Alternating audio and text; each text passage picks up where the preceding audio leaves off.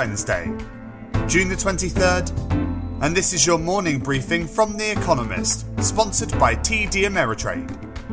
Coming up, Senate Republicans thwart voting reforms and the EU probes Alphabet.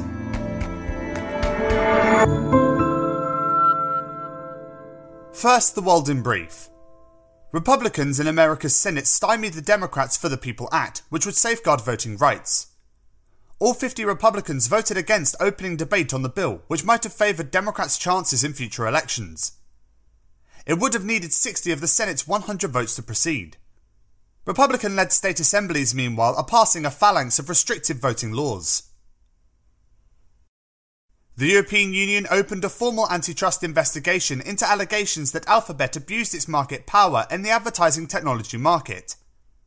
The probe, the broadest Google's owner has faced, will examine, among other complaints, whether it unfairly favoured its own tech business over competitors by restricting their access to user data that power its offerings.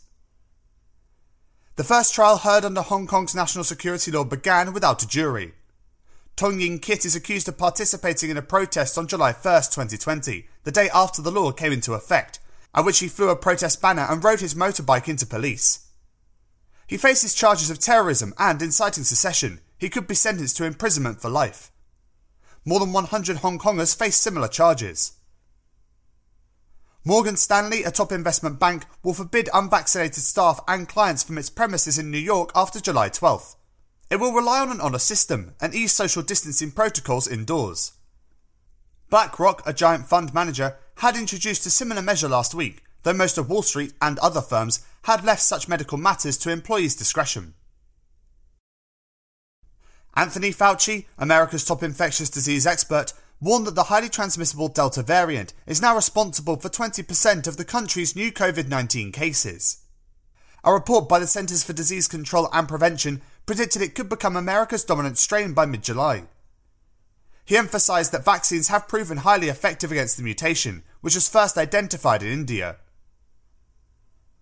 The Vatican wrote to Italy's ambassador to the Holy See, warning that a proposed law designed to fight discrimination and violence against LGBT people threaten the Church's, quote, freedom of thought. The bill, introduced last year, attempts to bring Italy closer to anti-discrimination norms in Europe. The Vatican also argued Catholic schools should be exempted from a proposed, quote, National Day Against Homophobia. Taliban fighters in Afghanistan are gaining territory rapidly ahead of the withdrawal of foreign troops. The UN Special Envoy said insurgents have taken more than 50 of 370 districts since May, many around provincial capitals, and sketched, quote, dire scenarios ahead. Beleaguered Afghan security forces are struggling to recoup losses. America plans for its troops to be gone by September 11th. And fact of the day. The global spending power of gay consumers is $3.9 trillion annually.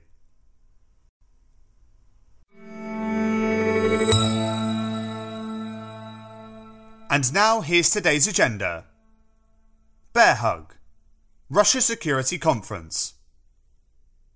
Western leaders slammed Russia to summits last week for its aggressive behaviour and human rights abuses. Now it is Russia's turn to take the podium. The Moscow Conference on International Security, run by the country's defence ministry, opens today with a speech by Sergei Shoigu, the long-standing defence minister. Mr. Shoigu believes it is Russia that faces a growing threat from the West, with American bombers flying near Russian borders, NATO warships in the Black Sea, and ever larger exercises by NATO. Russia believes that the West is seeking to prise Belarus from its orbit and draw Ukraine closer to NATO. Europe is not its only concern. One of the conference's first sessions will address Asia. Earlier this month, Russia's Navy conducted its largest exercise in the Pacific Ocean since the Cold War, just a few hundred kilometres from Hawaii. For Russia, as for NATO, China looms large.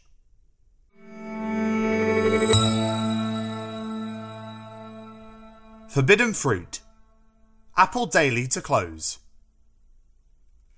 Hong Kong's most outspoken pro-democracy tabloid will be forced to shut in a matter of days. A crackdown on the Apple Daily newspaper is taking place under the auspices of a national security law imposed by China on the territory last year.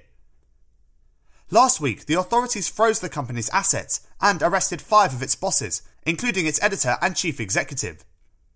They were both charged with colluding with foreign powers and denied bail. It was the first time the authorities have charged an editor under the draconian new security law. Hong Kong was once renowned for its boisterous and outspoken press. Not anymore. The chill throughout the city's news outlets is palpable. Jimmy Lai, the owner of Apple Daily and an outspoken critic of China's Communist Party, is in jail and faces life behind bars.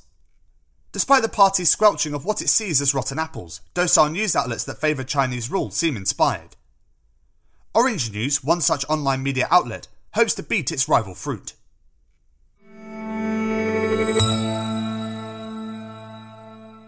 Musical chairs. SoftBank's investors meet.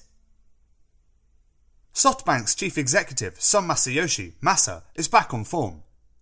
His company's recent record-beating profits restored investors' faith. Even so, they probably want a few restraints. A number of board appointments are up for approval at SoftBank's virtual annual general meeting today. They will be scrutinised closely. SoftBank's board was once stuffed with Masa's longtime allies. Some were heavyweight billionaires such as Jack Ma and Yanai Tadashi, whose opinions could change SoftBank's direction. Both left in recent years. Now SoftBank has more independent directors, but none has their stature. Tomorrow's key appointment is the replacement for SoftBank's first ever female board director, Kawamoto Yuko. The corporate governance expert is leaving for a government job after just a year.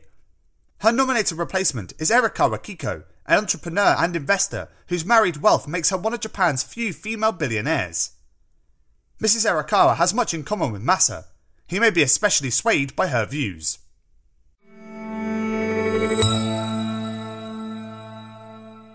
Black Zero no more. Germany's budget. Olaf Scholz, the formerly frugal German finance minister who is also the Social Democratic Party's candidate for Chancellor, will today present his draft budget for 2022. He is planning to increase borrowing by an additional €100 billion, $119 billion, to help Germany's recovery from the COVID-19 pandemic. That is €18 billion more than the Finance Ministry forecast as recently as March. Much of the new debt will be for spending on healthcare and on measures to fight climate change. His plans are controversial, with fiscal hawks as they mean a suspension of the Schuldenbremse, the constitution's borrowing limit, for a third straight year. But they will be popular with voters who have defected in droves from the SPD to other parties in recent years. But the Social Democrats should not get their electoral hopes up too high. Final parliamentary approval of the budget will only happen after this September's parliamentary elections.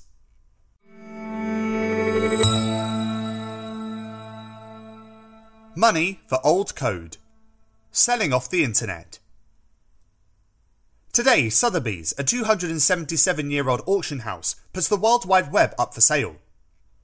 Bidding starts at $1,000 and will run for a week. On the block is code from the first ever web browser, which was written by Sir Tim Berners-Lee while working at CERN, Europe's particle physics laboratory 3 decades ago.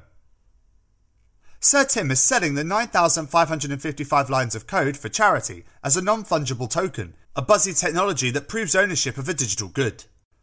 NFTs exist on blockchains, a technology also used to record cryptocurrency transactions.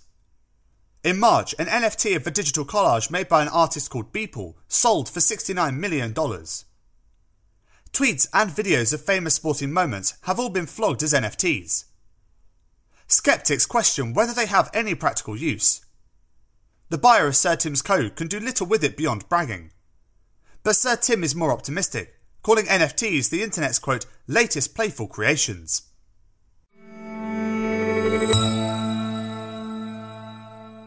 Finally, here's the quote of the day from Alan Turing, who was born on this day in 1912.